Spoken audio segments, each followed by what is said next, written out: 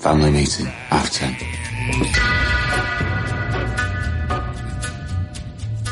Welcome to Family Meeting, a Peaky Blinders podcast. I'm Kelly Anakin. And I'm Amy Schneider. Here we are. That's right. Once again. Indeed we are. Recording a Peaky Blinders podcast. That's right. I don't know when this is going up, but I hope all the cousins had a happy holiday season. Indeedy-roo. Thank God 2017's over, though. Yeah. Oh, my God. Yeah. I've had for it. Sure. Like, maybe this is just aging. But just every year I'm like, this year was such bullshit. Man, what a bullshit year. Yeah. Yeah.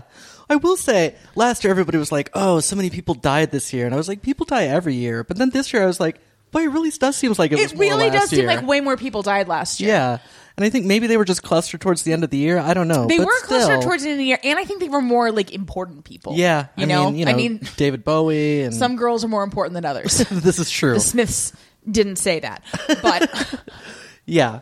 Yeah, and I just hope that you had a good time, whether you were spending it with family or whether, like me, you were spending it lying on your couch. You lucky goddamn bitch. Playing the new Mario game and watching American Vandal. What's a Nintendo Switch? It is. I don't know what it is. It is the latest Nintendo, and what its deal is. Is it for your TV or is it handheld? It is both. That is how it switches, yes. Oh, you have just blown my damn mind. Yeah, and I've actually only played it in handheld mode because to play it on the TV, you have to plug in its power cord, and the power cord situation around my TV is such a mess that I can't even imagine trying to figure out. I know, I set it up. You don't have to tell me. Yeah. I wasn't thrilled with it either. Yeah, but I recommend both of those. And for all of our cousins who are considering, they're like, well, I love the podcast Up Yours Downstairs, but I'm not sure whether I want the new Mario game. Well, let me tell you that one of the levels is called the Luncheon Kingdom. Do you think that their game writers are fans? All right, Cousins, did you write the new Mario game for the Nintendo Switch? If so, we want to hear your story, and also I would like a free Nintendo Switch. Sure. We are not in any way supported by or affiliated with Nintendo Switch. Yeah. I just, for however long that the Nintendo Switch has existed, I have had no clue what the fuck it is. So now I know, and now I want one. Yeah. Even though it would be, I don't know, it's like such a waste for me because I so rarely play video games. No, I mean, is there a Rayman for it though? Because if there's a Rayman for it, I'll probably buy it. I don't know. Okay. I know that there's a Mario Kart for it, which is the other one I plan to get. Okay. But yeah, because as I debated it too, because I wanted to play the new Mario game, but then I knew that once I got tired of that, I probably wouldn't really play it much anymore. Yeah. But then I was like, I've got a job. Yeah. I can waste a little money sometimes. Yeah, I can't. I don't. Well, I kind of have a job. Yeah. Right? Yeah, I have a job that doesn't come with these qualifying... Right? No. And Yes. I'm hoping that I have one that's... Right. You show up and you do this and you get a paycheck. That's my only requirements. That's a nice situation. That's not even true. Right. I'm such a snob now, job-wise. Yeah. Well, very few people on Peaky Blinders have such a job. Well, let's get into this, shall we? Because we've had a lot of fun talking about the Nintendo Switch and my unemployment. So this is episode 3, which was called Blackbird. Yes? Yeah. Yes, because I recapped this one. Right. Okay. I'm going to lead off by saying I disliked this episode maybe the most that I've ever disliked any episode of Peaky Blinders. Okay. I probably am having selective grace syndrome. I literally just yesterday, when I got done recapping this one and started watching the next one that we're going to record, I was texting a friend of mine and I was like, you got to watch Peaky Blinders. And so he's texting me back, all of the things. He got the Boogie Rock. That's the first thing that he texted me was like, these subtitles are weird. What's up with this Boogie Rock? Yeah. And then, in one episode, he was like, wait a minute. Now they're not telling... no, I was telling him, by season 3, they don't even tell you. And he's like, what are we going to do? We don't know the tempo of the Boogie Rock. Right. Look, it's been a challenge. I'm not going to lie to you. No, I know. I've tried to notate it as best as I can, but yeah. I'm not an expert on Boogie Rock. Not like Steve Knight. Steve Knight. Yeah. I like him. Even though I didn't like this episode. Anyway, yeah, okay. So, I will get into that more. But we have Interior Factory, which is only moderately on fire. Okay. And there's some piano music playing as Arthur and Killian approach a disorderly mob. And Arthur sends a foreman over to Killian. And then great, Arthur, they're scabs. They are scabs. Arthur also, by the way, does a little Tokyo before I missed that. Yeah, it's quick, but yeah. That explains why he's such old Arthur in this episode. Yeah. And I didn't even mind him being old Arthur in this episode. But yeah, it is but like, noticeable. These are the perils of recapping. Yeah. You miss the Tokyo. That's right. And now, okay, finally, here's more fire. Because some union agitators have gotten in and they're chucking around Molotov cocktails like it's 1917. And then Arthur, clearly, apparently, fueled by Tokyo, beats the shit out of him. And of course, Killian, you really got to watch it with Arthur because he can go over the line so quickly. Yes, indeed. And Killian caps the scabs and gives the foreman cash to pay them. And he's like, what about security? And then Arthur goes, you and your staff are now under the protection of the Peaky fucking Blinders. Title card. But yeah, no red right hand. I know. I am not convinced that's not why I hated this episode. I mean, it didn't help. Where's my blonk, blonk, blonk, blonk? At any rate, guess what? Guess what I retained and remembered? What? The actor who plays Arthur is named Paul Anderson. All right. Indeed. I see it every time. Yeah. And I'm like P.T. Anderson, but not. Right. And so... Which one's Ned Dennehy? Great question. Okay, because I see his name come up and I'm like, are you related to Brian Dennehy? Who the fuck are you? I'm Brian Dennehy. Character actors. Who cares what we look like or eat or something? Sure. Look, sorry, Patton Oswalt. It seems like your life's going better. So Michael's in the hospital and a nurse is like, somebody's here for him. Is like, send him in. It's like, oh no, it's your mother. And he's like, fine. But then guess what? It's his adoptive mother. I have a new roommate. And I didn't realize this about myself, but I gasp a lot. And I'm alone, okay? Nobody's here. I'm not performing for anyone. Right. I was genuinely flabbergasted by this. Yeah. And I did appreciate this because we were just talking about, hey, remember when he lived in the suburbs and he wasn't a murderer and stuff? And Michael's adoptive mom remembers. Yep. So yeah, she has brought a sack of apples from their orchard and says that he used to love those apples. I was not expecting this. I immediately feel like she's a plant from the mob. I have post-traumatic mob syndrome now. And I'm like, sure. Are you in the mob? Are you in the mob? Yeah. She's like, oh, your brother misses you and I miss you and your dad's dead. And I was like, how did you not have any communication with these people? Yeah. Because you see it, and it's weirdly like these scenes with other people where I feel like you get to see the full range of... Because I feel like he plays Michael so one note. Yeah. But you see all of these different shades in this moment. Yeah. And... Because you definitely see him remembering they're... And he's happy, and I'm like, you haven't made a happy face... Yeah. In a long time. Since getting that girl knocked up. I know. And the mom's like, I know the village is, boring. And yeah. Oh. Yeah. And I'm like, honestly, dude, you should maybe go. Get out of here. Well, yeah, because I think it's when she says that his dad has died, but at some point he says the word fuck. And the adoptive mom was like, oh, it's like... Yeah. And I'm like... That is the least of your problems, lady. Yeah. I'm like, do you have any idea what you're dealing with? Yeah. Anyway, well, she does have some idea, actually. Yeah. We just find out. Right. Well, and I love when she's like, here's the apples. And what he says is, oh, I hope there aren't any worms in them. And I'm like, what he meant to say was, well, now I love Tokyo. Not the city. The drug. Right. Yeah, but he says that Tommy's going to be coming by any minute. And so she's like, yeah, well, I will not be in the same room with that man. I love Tommy, but good call, lady. Yeah. He's got a price on his head. Yeah. You shouldn't even be in there. Right. You get caught in the crossfire. Mm-hmm. They said no civilians, but come on. Polly and Ada are getting ready to leave, presumably Polly's place. Mm-hmm. And Polly asks, apropos of nothing. Yes. Ada, how long's it been since you had a fuck?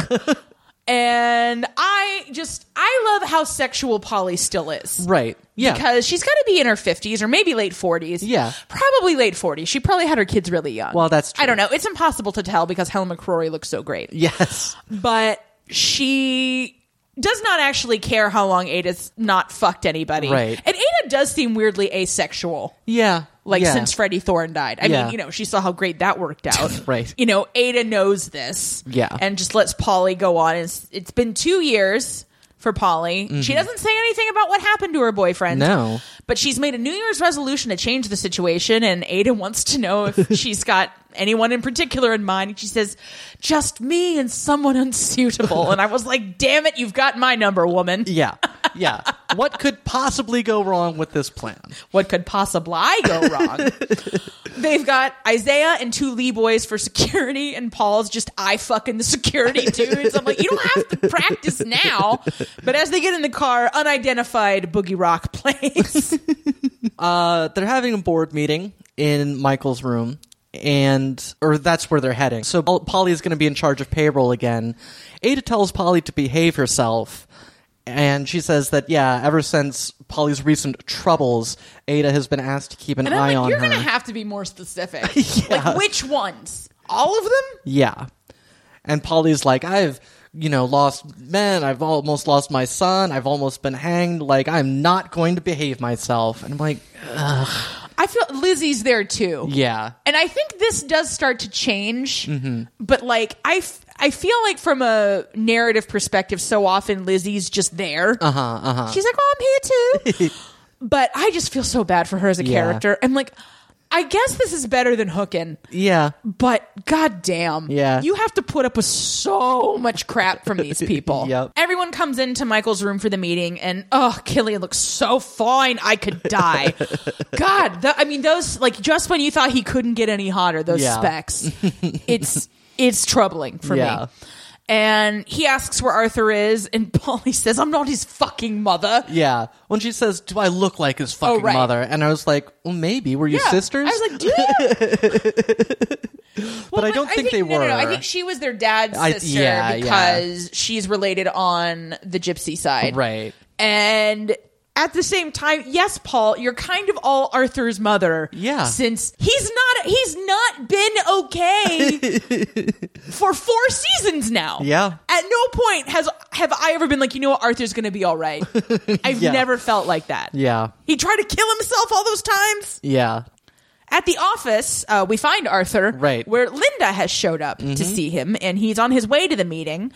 But she puts down all the blinds and has shown up in a coat and a negligee. This is very un-Linda. It is indeed. It's extremely un-Linda. Yeah.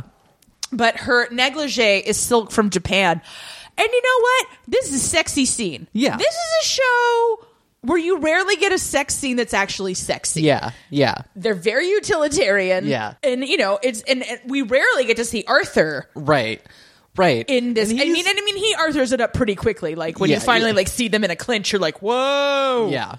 But at the same time, I'm like, well, but Linda must love to fuck. Because there's no other way that Arthur would be with her. Yeah. I just thought Arthur looked cute in this scene. He did look. I thought he looked really good. Like this whole episode, like he looked attractive, relatively healthy physically. Yeah, like he looks like things have gotten somewhat better for him. Yeah, and just as sort of we were talking about when we were doing The Crown about sort of wrinkles on people, and he's showing his age and the rough years he's been through. Jesus Christ! But yeah. No, and so I was like, this was great. Bad job missing the meeting, but but also like, men, quit being so predictable. Yeah. Like, come on. Sometimes you have to get to a meeting. She'll still be hot later. Anyway, Killian starts the board meeting. Is this the whole board? Because it seems to me like there ought to be some unbiased person on their board. I know it's a criminal enterprise masquerading as a legitimate business. However, you'd think they'd at least make an effort. Yeah. Get Moss on there or something. Yeah. But no, so they just they go through the ceremony of bringing Polly back in and signing paperwork and whatnot, and then he says, well, that's it for the meeting because we need Arthur here in order to talk about real business. Well, Arthur, unfortunately, is fucking Linda real good. Yeah. And again, I'm impressed with Linda. Yeah. Wouldn't have pegged her for so limber. No. And Devlin, who's the foreman. Right. It took me a really long time to understand that those two people were the same person. Yes, no, I understand. Yeah. So he says that some people have broken into the paint shop and are planning to set fire to the paint shop. Arthur is mid-thrust and tells him to handle it. Yeah. Well, because Linda has come, and when she came in, she's like, but you're the boss. Yeah. And I'm like, this is hot. That was hot. It was super hot. Well, and this is like, look, if you're going to have sex at the office during business hours, you need to make it quick. You need to make it quick, and you need to tell somebody. Yeah. You know? You got to be like, hey, I really won't be able to do anything. And so Devlin runs back to try to do something. And then Arthur has agreed with us that this is very out of character for Linda. And Linda says that it's her job to place herself between him and the devil and the temptations in this sinful place. And I'm like, the factory? Or Birmingham? Yeah. Anyway. But she says that her sinful Catholic mother told her that the key to keeping a man happy is keep his balls empty and his belly full. And I'm like, it's good advice. Yeah, you could do worse. Yeah. So back at the hospital, Lizzie is smoking. She looks great. Yeah. Oh my God, Lizzie looks so amazing. Yeah. That haircut works for her so well. It really does. And she's got this profile that is very unusual in media. And it's very attractive. Yeah. But it's just like... Yeah. She's kind of just angular, I guess. She's very Gibson girl. Yeah. She's like the epitome of the 1920s. The nurse is like, sorry, ladies, it's not allowed in here. And then one of the men is like, yeah, we know. And shuts It's actually Polly who says that. Oh, okay. Well, that's what it was. know. Yeah, well. Did you know she got her hair cut? Yes. Like since the last episode? I thought... Did that happen off screen? I thought it happened like during... I don't know. I mean, yes, I noticed I don't the remember haircut. her, but I love... that haircut for her. It's great. I'm like, good. I hope you got all the spirits out of there. So they have, through sources, found photographs from a wedding of the Changrettas. And so they're going to give the photo around to in street corners and whatnot, and also give a copy to Abalama Ding Dong, because they need to... Tradition is holding them back, meaning that it... doesn't do them any good to, like, require Arthur to be the one that fires the bullet that kills Luca. If they can get this ding-dong to do it for them, so much the better for everyone. Also very important in this scene, Michael calls Polly Paul and not Mom. Yeah. And I gasped here again. Yeah. All of my gasps were Michael related, which was so weird. Yeah. Because, like, I like Michael fine. Yeah. But he always feels like a bit of a cipher to me. Yeah. Just because agreed. of the way they brought him in. But Yeah. Polly's not thrilled by that and complains about, how could she visit him? And Killian's like, she had every right to visit him, and she keeps going on about it, and he is just... I've been, because I imagine I will be discussing this show with my friend who has just started it. And now I'm like, I want to go back and, like, watch the old episodes. Yeah. But, like, I dislike most of the women on this show. And it's like, I don't know. Like, I just feel like they're awful in a way that doesn't even make me upset. No, I mean, because, I see like, what you're saying. Polly is, like, this close to being dope. Yeah. I wish they did more with Ada.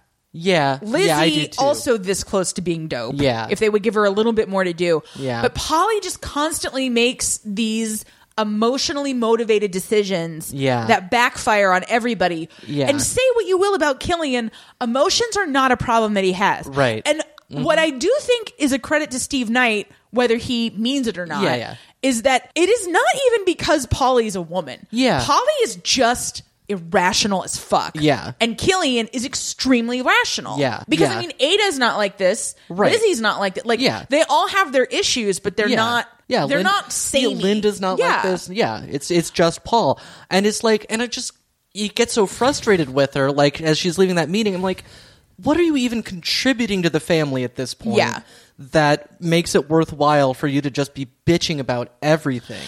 It's really frustrating. And I mean, I just don't feel like she's got a leg to stand on anymore. And, she could go on and on in the early seasons about how they held it together during the war and stuff. But it's like, well, maybe you shouldn't have become a liability in the years after the war. Yeah. Again, through no fault of your gender. Yeah. You're just crazy. Yeah. Moderate boogie rock kicks in as Arthur goes to confront the paint shop guys.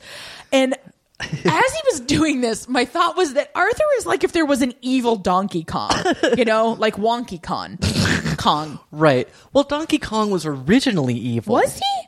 Well, yeah, because originally it was like he had captured the princess and Mario, like in the very old arcade game. Thank God you are around to tell me these things because Yeah. I don't know nothing about no video games. Yeah, but shortly after, he became just a lovable member of the gang. Okay, great. Like me that time. So these dudes throw paint on Arthur so he's covered in red paint. Yeah. This is like a motif that we got in the earlier scene where Killian killed that guy in the kitchen. Yeah, yeah. And he beats the shit out of those dudes and he picks up a hammer and he's in like pre-berserker mode. Like you can see it come on him. Yeah. And the dude's like, no, please, Mr. Shelby. Yeah. Don't kill me. I just did it for the money. And they run out, but then these shadows of two Italian guys come down. Also, by the way, if your plan was really to set the paint shop on fire, you took way too long about it. Oh, absolutely. Like- it's very easy to set things on fire. Yeah, get in, light the fire, get out. It's like they didn't learn anything in Future Arsonists of America. Well, I guess they're in England. Right. Arthur- I'm beginning to wonder if we should even have that youth society. Arthur manages to kill both these guys, but I feel like I only saw him kill one. Well, yeah, what it was is I feel like I saw this. I'm trying to remember how it worked. Well, he drowned one of them in a vat of paint, which Right. was cool. Yeah, that was awesome. Yeah. I was very pleased about that as a death. Yeah. And then he drags him like, over yeah, he to... jumped the one guy from behind, and then he was just like kind of okay. unconscious. Then he grabbed that guy's gun, shot the other guy right in the head. The framing of that shot was very like it was like. Well, I was also typing, so it's right. like Yeah. No, that's why I was trying to help you out here. And then he goes back to the semi-conscious guy and drowns him in the paint.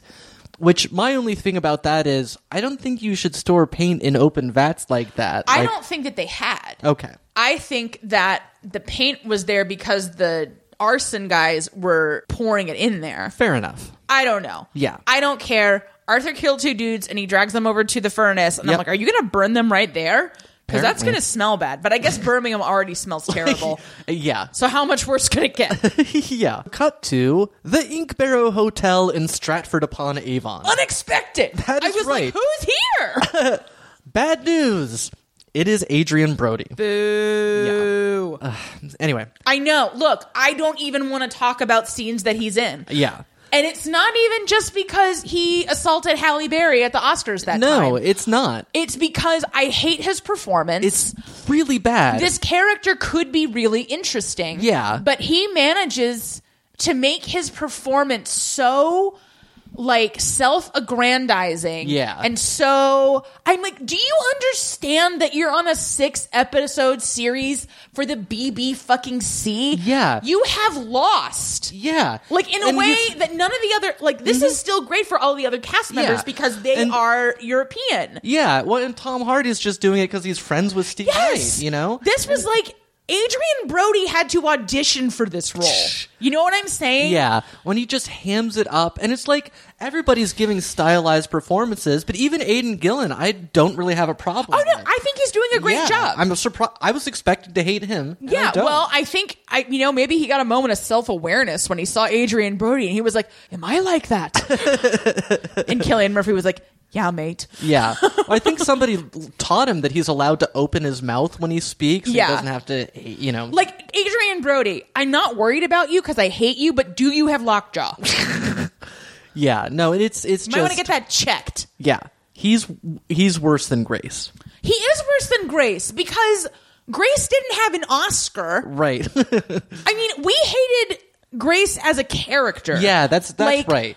I Yeah. didn't super hate Annabelle Wallace's performance. Yeah, I didn't she just love it, had a but it was- shitty character Yeah, that made exactly, no sense. exactly. But Yeah. that's okay. Yeah. Because we had so much fun making fun of her. Yes. Changreta's not even fun to make fun Not of. even fun. No. And by the time you get to the end of this episode, you're like, what could have been if they had gone with somebody who had less baggage Yeah. and who wanted to show up and be a team player? Mm-hmm. Because that's the thing, is like, loath though I am to give improv credit for anything. Yeah. You know, the central tenet of doing improv is make your partner look good. And I mean, that's just good acting. Right. Is not Yeah. to draw attention. Like, look at Cillian Murphy. Look at Paul Anderson. Yeah. Yeah. These are guys who are doing some of the best work of their careers, but they're not winking at you and going, look at me, look at me, validate me, validate me. Yeah. Fuck you, Adrian Brody. You are the main reason that I hate this episode and possibly this season of Peaky Blinders. Well, you know. We'll get into that. There's more things to say about the season as a whole. But anyway, we hate Adrian Brody. They complain about English food and talk about spotted dick and like... Why is this happening to me? Yeah. Who wrote these jokes? Did Adrian Brody write these jokes? Because it's so bad. Yeah. It's like Steve Knight didn't even write it. Yeah. Changretta's like, oh, one of those dudes that died, like, had 4 kids. Dude, it's a vendetta that you started. Yeah. I'm sorry, are you not in the mafia? Right. The whole business of the mafia is people fucking dying. Right. This isn't an elementary school. Do you think that generals in World War I sat around boo-hooing because one random guy had a family? Yeah. Like, you could call this off at any time and nobody else would have to die for this reason. Yep. And again, I should feel like he has a valid grudge against the Shelbys. And I do not feel like his grudge is valid at all. Yeah. And I don't know if it's because I remembered so little about the murders. That aspect of it. I made get it that, happen. But I just don't feel like he cares. Yeah. All he wants to do is seem cool. Yeah. Yeah. Murder isn't cool, dude. Blood grudges aren't fun. Yeah. Anyway, the plot point is... They found the mom of that guy Arthur killed in the boxing ring that time. And was that like season 2? Yeah, 1 or 2. I feel like season 2. That I do remember. That was something. Again, that was a character that we cared about. Yeah. Not just random mob bosses getting shuttled around for no reason. Yeah. So they think that she can lure one of the brothers to her house and then they can kill him. So great. Arthur goes back into his office. I realize it's finally the old betting parlor. So it's like Killian's old office. And this is what I do like, and this is what I think they're trying to do here is contrast, present Shelbys with past Shelbys. And like, look how far up they've come. Because I was like shocked by the old betting parlor. Yeah. When I used to think it was super fucking nice. Right. Mm-hmm. Killian's office in particular. Yeah. I mean, it's probably disused and, they've messed it up a bit. But I'm just like... Yeah. I don't understand why you needed all of this other nonsense. The vendetta plus the nostalgia bit is just not working for me. Yeah. So anyway, Killian balls him out for missing the family meeting because they all thought he was dead. But then Arthur's like, well, I was busy killing 2 Sicilians. So... Yeah. And then Arthur wants to know why Killian doesn't trust him anymore because he's found out that they are going to contract... killing Changretta out to Abalama Ding Dong. Yeah. And look, Arthur is taking on way too much responsibility for this vendetta because he and no one else in this family can cope with the fact that everything is Killian's fault. Yeah. Well, because basically... Absolutely everything is his fault. Yeah, if you remove him from the equation, they're living... happy lives. Yeah. Well, because he's the one that pulled the trigger on the Changretta, and that now John's dead because of him. And Arthur. Killian's like, you did that because it was a mercy killing. Yeah. Because I was busy torturing the shit out of this guy. Yeah. Do you even remember why they were torturing him? I do not. Did it have to do with his kidnapped son, or was it the season before that? No, I think it had to be last season. Yeah. Well, anyway, whatever. I feel like I ought to remember that. I'll go back. Not. I'll figure it out. Yeah. So anyway, Arthur basically tells Killian that he was sold out by the foreman. Yeah, somebody with the keys left the door unlocked. Yeah. So that's our implication. Yeah. So if this was an episode of Murder, She Wrote, how would you feel about the foreman's guilt or lack of guilt? I would feel skeptical. It's also not the main thrust of the episode, so it's hard to make that kind of comparison. If this was an episode of Murder, She Wrote, we would have also seen some other people doing something suspicious in scenes that Jessica wasn't in. Okay. Yeah. Got it. So... Linda is at home with little Billy. I hate the name Billy, and I really need for Billy to get a haircut and a different name. Well, there's nothing we can do about that. I know. Yeah. Arthur is drunk, asks Linda how Polly's doing because he's figured out that her little office sex plan was actually Polly's idea to keep him from the meeting where this decision would be made. And this was interesting to me because when Linda said all that stuff to him afterward, I'm like, this doesn't sound like you. Yeah. And turns out it was good reason. Yeah. And Linda's like, okay, let me put the baby in its crib, drunken guy. And he unloads his gun and says that now he's a working man that's lost his job. Is that what he wants? And then he takes the Luca bullet and puts it into his gun. Linda tries to convince him to fire it into the fireplace and let Abalama Ding Dong kill Changretta. Arthur does not take well to the suggestion and starts kind of choking her and telling her to go tell Polly that there are rules between a man and a woman and that John wants him to be the one to kill Changretta. And it's interesting because I feel like this show is shockingly thematically similar to The Crown. No. In this episode in particular, which is all about how the world is changing and the old ways are going away and everything is being essentially subcontracted. Yeah. And, just the value of being a man who can kill another man is not what it once was for the Peaky Blinders. Yeah. So I thought that was interesting. Yeah. And I also, by the way, Prohibition is still going on in America, and it's worth remembering that things, little household scenes like this are why Prohibition happened. Yeah. Because when we're like, all right, so we're not allowed to get divorced, could we stop our husband from coming home drunk every night and waving a gun around our baby? Yeah. Like, that's It's not literally funny, but that was funny. Yeah, thank you. Well, yeah, and people keep saying throughout these episodes that times are hard, and I forgot that it was like the Depression. Well, I don't think it was. We're not in. Are we in 1929? I don't know. We used to know. We knew Once Upon a Dream. At any rate, things are rough all over. Yeah. And I guess, I don't know, again, though, it's like a testament to Paul Anderson's performance that my reaction to this with Linda is not dump him. Yeah. Because he's mentally ill and everybody knows that. I'm not saying that he should treat her like this, Right. but I mean, right. she walked into this relationship with eyes wide open. Yeah. I mean, she wants to fix him more than Rey wants to fix Kylo Ren. So Killian walks into his office in the dark and a guy is in there and it's Devlin. Yeah. And Killian doesn't do any sort of pleasantries and just asks if it was fear or hatred. And Isaiah's there, and he is also looking fine as hell these days. Yeah. So thank you, Steve Knight. The foreman denies vehemently that he left the door unlocked for anyone. And Killian offers him a drink, and he quotes his family's address in Glasgow because he's got a one-way ticket in his pocket to Glasgow, and his family left 3 days before. Killian says that they have connections to Catholic gangs there. You know what? I might still be a Catholic if we had more gangs in this country. Killian wants to know why he's catching a midnight train to Glasgow, and I had to pause the episode. I felt to the same. laugh. I was like, come on.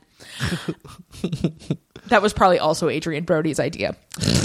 He says that he's not running because he sold them out to the Changrettas, but because of the union, and he's being spat on. People are breaking his windows, threatening his family, and also because Arthur killed those guys right outside his door. Yeah. And Killian's waving that photo around and being like, show me these guys. And he's like, okay, look, I don't know anything about all this, but I heard that some Italians went to a communist meeting and they could have gotten a party member who worked, to infiltrate the scabs to get the keys, whatever. Yeah. And so this is exceptionally bad for the Shelbys because if the communists and the Italians are working together, Yeah.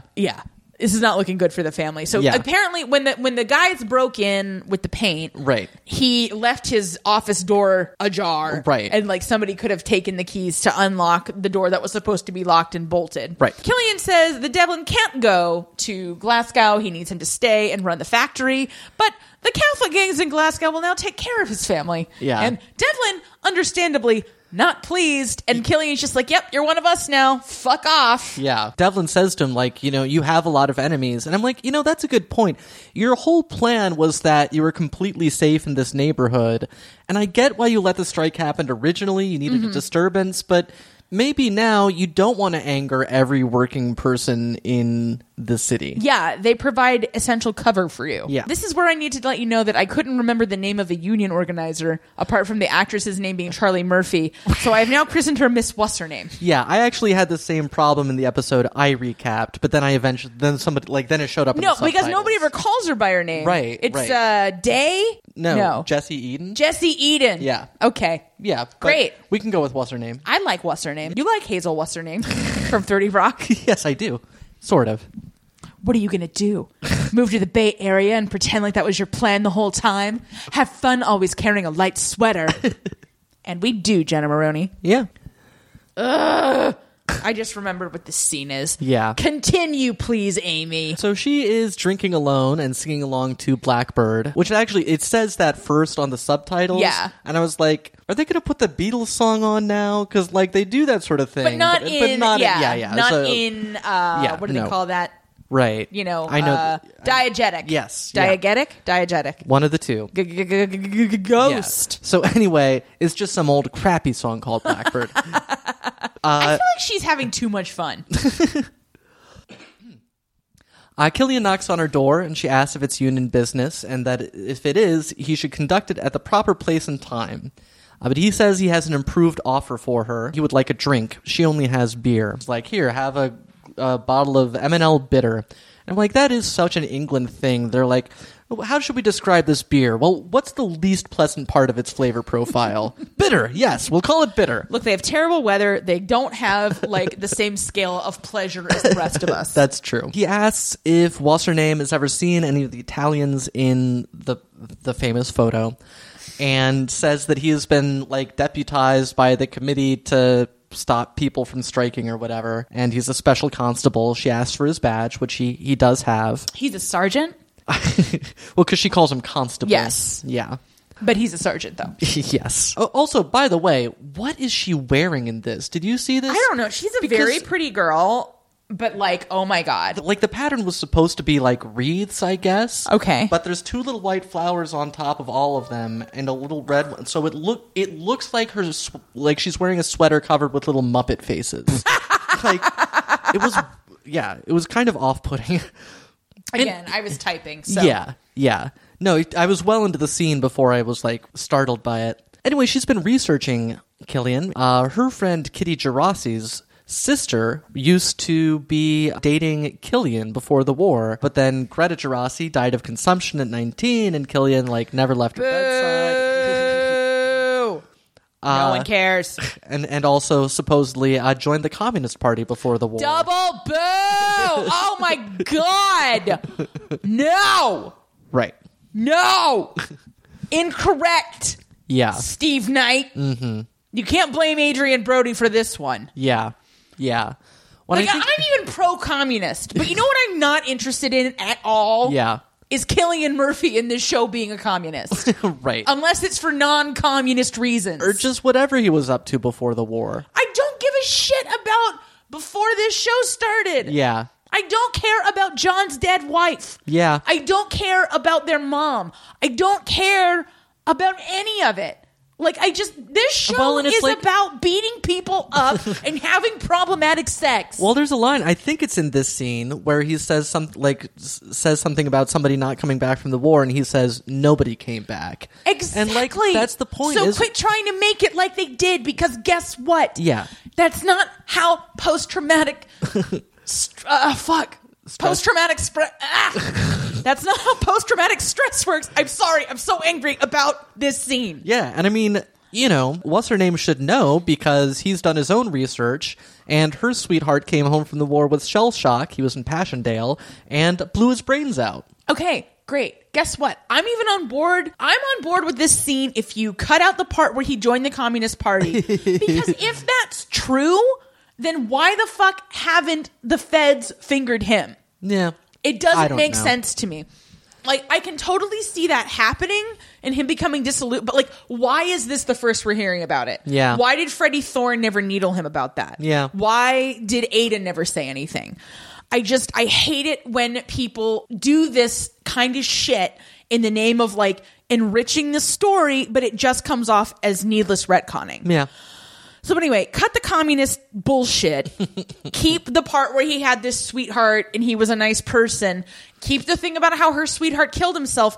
But 86, all the stuff that happens later where he gets all nostalgic for this shit. Right. Because guess who doesn't have the luxury of feelings right now? Mm-hmm. Tommy motherfucking Shelby. Right. Anyway, she says she doesn't know any of the Changrettas, and Killian's pushing her. And well, he's like, you didn't even look at the photo. She gives him a photo of him and Greta at Blackpool back in the day. burn that photo, Tommy. Don't keep it. Yeah. But he doesn't. He puts it in his stupid pocket. He does. His stupid pocket of convenient retconning. And he leaves the wedding photo with what's her name, and she is somewhat unsettled. She also burns it, doesn't she? Maybe. Maybe that happens later. I don't know. She definitely burns it. She does in a couple scenes. Oh, I'm sorry. Yeah. Oh, yeah, because this is sort of like a montage situation. Because Killian's looking out his window at the security team, looking at his stupid retcon photo. Arthur is crying in the living room, and Linda comes out and tries to get him to listen to her and also Jesus. She sounds like herself again. Yeah. And then Miss What's-Her-Name burns the photos of the Italian. And then the next day, we see Arthur just kind of clutching his gun out in the backyard of, these very close quarters in Birmingham. Yeah. He fires his Luca bullet, and Killian and Flynn come out of their houses and flip out. Mm-hmm. And they come over, and Arthur's in the backyard, like... This scene completely... Again, this is Paul Anderson. Mm-hmm. He's never going to get an Emmy for this show because the show does not court that kind of thing. Mm-hmm. Maybe a BAFTA. I don't know, yeah. But he is just so emotionally and physically wrecked by what he's just had to do. And he's saying, it's the modern way, Tom. Yeah. And I'm not sure Arthur's going to survive the modern way. Yeah. Like, he's just got to be so tired. Yeah. And he just can't escape this life. Yeah. And it's just, it's awful to watch, but also it's beautifully acted. So, like, what are you going to do? Yeah. Linda looks way too smug. Well, I even agree with Linda, and I even like Linda more now, but I'm just like, fuck you, Linda. Yeah, well, because I think she says something about, like, Jesus convinced him or something. Oh, yeah. Yeah, and it's like, yeah, also you, Linda. Yeah. Yeah, anyway. That negligee didn't just wear itself. And then we see Killian sitting on his bed and sighing to fill out some episode time. And then back at the old betting parlor... See, I think Polly just got her hair cut here. I don't know. Anyway. I think it was short before. Maybe. But she looks amazing, especially, I think, it might not be this episode. At some point, she's wearing her, like, gun holster, and she looks fly as hell. Yeah. It's amazing. So Lizzie's there doing inventory, but Polly tells her that it's her job to do that now. Office politics. Linda walks in... smugly, as so often, and she says that she's going to work there. She's going to be taking bets by phone. And I love this because Polly's like, Linda, gambling's a sin. And Linda's like, I'm not the one doing the gambling. And I'm like, you're a real fucking Peaky Blinder now, Linda. Yep. Who's watching the baby? I don't know. I hope not Arthur. Yeah, me too. I also hope this. It's a real like Lenny and the Rabbit situation over there. Finn comes in and says that it turns out he's in charge. And the women are all like, whatever. Polly gives Linda a phone to start her job. Lizzie tells Killian, this is at Killian's office, she tells him it was a mistake to send Finn to the shop because Linda and Polly found out he was a virgin and they're arranging to rectify that. And Killian's like, Linda said that? And apparently Linda was super into this plan. So, okay. Oh, that's the thing about Linda. There's always been a part of her that's like, kind of well, she's got that sinful Catholic mother. Yeah. So they have an exchange about how they should pay extra to get a nice girl for Finn. Mm-hmm. And Lizzie says, nice girls don't do that. And Killian says, you're a nice girl. You used to do that. Mm-hmm. And I'm like, I'm that meme of Fry with his eyes all narrow. So Killian... I hate this so much. Killian takes Lizzie to this like foggy canal spot. Yeah. England is terrible. Lizzie knows this. She's like, why are we here? He's reminiscing about his dumb fake pre-war girlfriend, and Killian... Tommy Shelby's the worst in this episode. Right. I don't believe any of this. Yeah. Then he fucks Lizzie. And like when he goes to kiss her, she's like, are you kissing her or are you kissing me? And he says, I'm kissing you. Mm-hmm. 1, I don't believe you. Yeah. 2, if he breaks her heart again, I swear to God. No. And it's like, I don't know. I just, Lizzie, he's just not that into you. I don't know what to tell you. Oh my God. Anyway. Yeah. He fucks her. I was crying during this. It's just like, just don't keep stringing her along like this. She deserves so much better than this. She certainly does, but here we are. She is a good person. Yeah. Anyway, immediately afterward, he starts talking business. Mm-hmm. And he wants to build 2 more homes for destitute children, and he wants Lizzie in charge because reasons. Yeah. I mean, it's great that he's giving her more responsibility. Yeah. And she then tells him that they all hate being in Beeham. And he's like, I know. Yeah. So back at, I don't know, the office or wherever, Killian calls Finn over and asks about how his day went and asks how the girl was. And Finn says that he doesn't ever want to do it like that again, not where they don't want it, and it's just for the money. Killian says that everything's for the money, but he says, he was told her he was sorry at the end because she just looked tired. Finn's such a good boy. I know. They all keep trying to ruin him, but he's such a good boy. Who's a good boy? Who's a good boy? Finn, you're a good boy. Yeah, and then Killian's like, well, you gotta be a man. Like, yeah, the people who work this factory are tired at the end of the day because they're working. You see me apologizing to them? And Finn's like, all right. He's like, maybe you should. Maybe they wouldn't go on strike. Yeah. Anyway, I just drew an angry emoji on my page on this. Yeah. I did not like this at all. Me neither. I did not like it at all. I mean, again, though, I think it's consistent with the way that this show is depicting toxic masculinity. I mean, sure. Because, what would we rather see happen here? Mm-hmm. Would we rather see Lord Grantham suddenly being a member of P-Flag? Right. Killian is set in his ways. Yeah. No, you're right. I mean, yeah. Yeah. I don't know that any of them wanted to spare Finn from this life, but I don't think they wanted him to have to go full blinder this early. Yeah. Yeah. I don't have a sense of what age he is, but I mean, he's just always been different from the rest of them. Right. Because he was so much younger. And didn't go to war. He didn't go to war. Mm-hmm. And they had enough money by the time, we met him. Yeah. That he didn't have to struggle in the way that they all had to struggle for so much. So then we get a scene that should be amazing. This should have been just the creme brulee of Peaky Blinders. So Polly enters a hotel in a fancy coat and dress, and I'm thinking she's on the prowl because we've heard her say, she's putting her pussy back on the market. That's right. So she goes up to the bar and orders a champagne, and the bartender tells her that women alone are not allowed at the bar, and is she meeting somebody? And she says, what do you think? And I'm like, are you going to fuck the bartender? Like, I don't know what's going on. Yeah. And then the fact that this surprised me at all is a testament to how good this could have been with a real actor. Yeah. Because when Luca Changretta came in and I thought he was going to kill her. But he's meeting her there for a parlay. Yeah. And it was far too late for me to be vocally reacting to this episode. And I was just like, oh, damn! Yeah. However, now what I did say is if Polly fucked Changretta and this was like purely just she wanted to fuck him, I would have been so down with that. I don't see how it would have been possible narratively, but I was just like, sense, throw me a curveball. I'll take it. Anyway, she's cutting a fucking deal with him. Yeah. She's giving up Tommy in exchange for Michael. Yeah. And again, I'm so annoyed with Polly for doing this, yet at the same time, it's the only sensible... Yeah. Tommy is the reason they all keep dying and almost dying. Yeah. Yeah. The rest of them would be perfectly content to live their shitty fucking lives in shitty... Not Birmingham. They're all, they're too bougie for Birmingham at this point. Too bougie for Beeham. Too bougie, too furious. So she says that if she gives him Tommy, he'll spare Michael, Finn, and Arthur. Mm-hmm. And she talks about how John was a good boy. And she was like, I don't know how he could be a good boy because he was a terrible person, but at the same time... Well, mothers. So then he starts monologuing about how their mothers knew each other. And this is when she says John was a good boy because Arthur and John refused to kill Mrs. Changretta. Yeah. Which was a decision that we were on board with at the time. And Changretta says they should have killed Ma Changretta when they had the chance. Mm-hmm. And I'm like, yeah, good point. Because he's like, oh, his ruthlessness was justified. Yeah, because Ma Changretta's been helping them out with the vendetta. Yeah. The Changretta vendetta.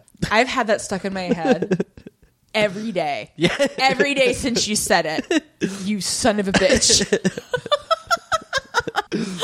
Anyway, he talks about his mother saying that his mother has memories of her and would say, oh, Polly Gray, that child never could let go of a grudge. And it's like, doy. Thank you for this information we've already got. He wants to, basically, he tries to make a move on her and wants to dance. And Polly's like, I don't dance anymore. And then he says, oh, you're dancing with me. And I'm like, is she? I don't know what you mean, sir. Yeah. I get it, but we didn't need you to say that. Yeah. You did not need to make the subtext Supra. Right. So, just a couple more things on this scene. One is, how did the rest of the Blinders lose track of Polly? Like, they should be keeping Polly in pocket. They know she's a loose Yeah, cannon. where's Ada? Yeah. It's literally her job to make sure that she's fine. Yeah. The other thing is in the other scene with... Yeah, and didn't she have to take fucking security with her to the hotel? None of them are moving around without security. I know. How did she even get in touch with Changreta? All excellent questions. And the other thing is that in the first scene with Changreta, he talked about like sort of like posing as a theater lover or something because he was my in god, Stratford. that was so funny. Yeah. And then in this scene, he says that Polly seems like an unlikely Cassius. And I was like, oh, you happen to go into the theater. Yeah. Look at you. Okay, so I can fix this whole season. Okay. Here's how I'm going to do it. All right. All you had to do was, one, not cast Adrian Brody. Right. I'm sorry, was fucking Tobias Menzies busy? He would have crushed this. He would have 100% crushed this. Yes. He has a real scar on his face. Yeah. Why didn't Ma Changreta just come back? Yeah. Where is Ma Changreta? Like, Yeah. she's feeding you information, fine. And I can understand from a narrative perspective, like, she doesn't want to die, she's not coming back. Yeah. But if she's this upset, and like, if the whole point of Polly, I think there is a point to Polly being a woman and saying like, and she says something in the next episode about like women do things differently. Mm-hmm. Why can't we see Ma Changreta do this? Yeah, that's a great point. Somehow Luca Changreta is a poor man's Sabini, and supposedly Sabini is supposed to be a poor man's Changreta. Yeah. So I am confused. Why don't you explain it to me? There is such a, because then we get more showing and not telling about these dynamics where these rival gangs were all growing up in the same place. Yeah. And you get her saying that about Polly Gray. Yeah. And maybe she's the one who brings in the information about the girl that Tommy Shelby used to be in love with. Yeah. And it's not grafted onto a scene with somebody. Although we're 3 episodes in and he has not fucked that union organizer. No, that's true. I will be flabbergasted if that doesn't happen. Yeah, we will find out. I mean, Liz is the only person besides that whore we've seen him fuck. Yeah. Very low fucking ratio that's in this true. season. I mean, they got a lot going on. They're very busy. Usually, like, they're at, like, DEFCON 2 murder-wise. Or 4? 4, yeah. Yeah. I learned that in an episode of Animaniacs, and if I don't envision that, I can't remember it. I learned it from a Tom Clancy book. And that's the difference between you and me. Yep. All right. Well, I did enjoy recapping that episode. Yeah. I just am so frustrated with some of these narrative choices, but... Yeah. But, let's focus on the good and get through this. Absolutely. And we will. By order of the Peaky Blinders! Changreta Vendetta.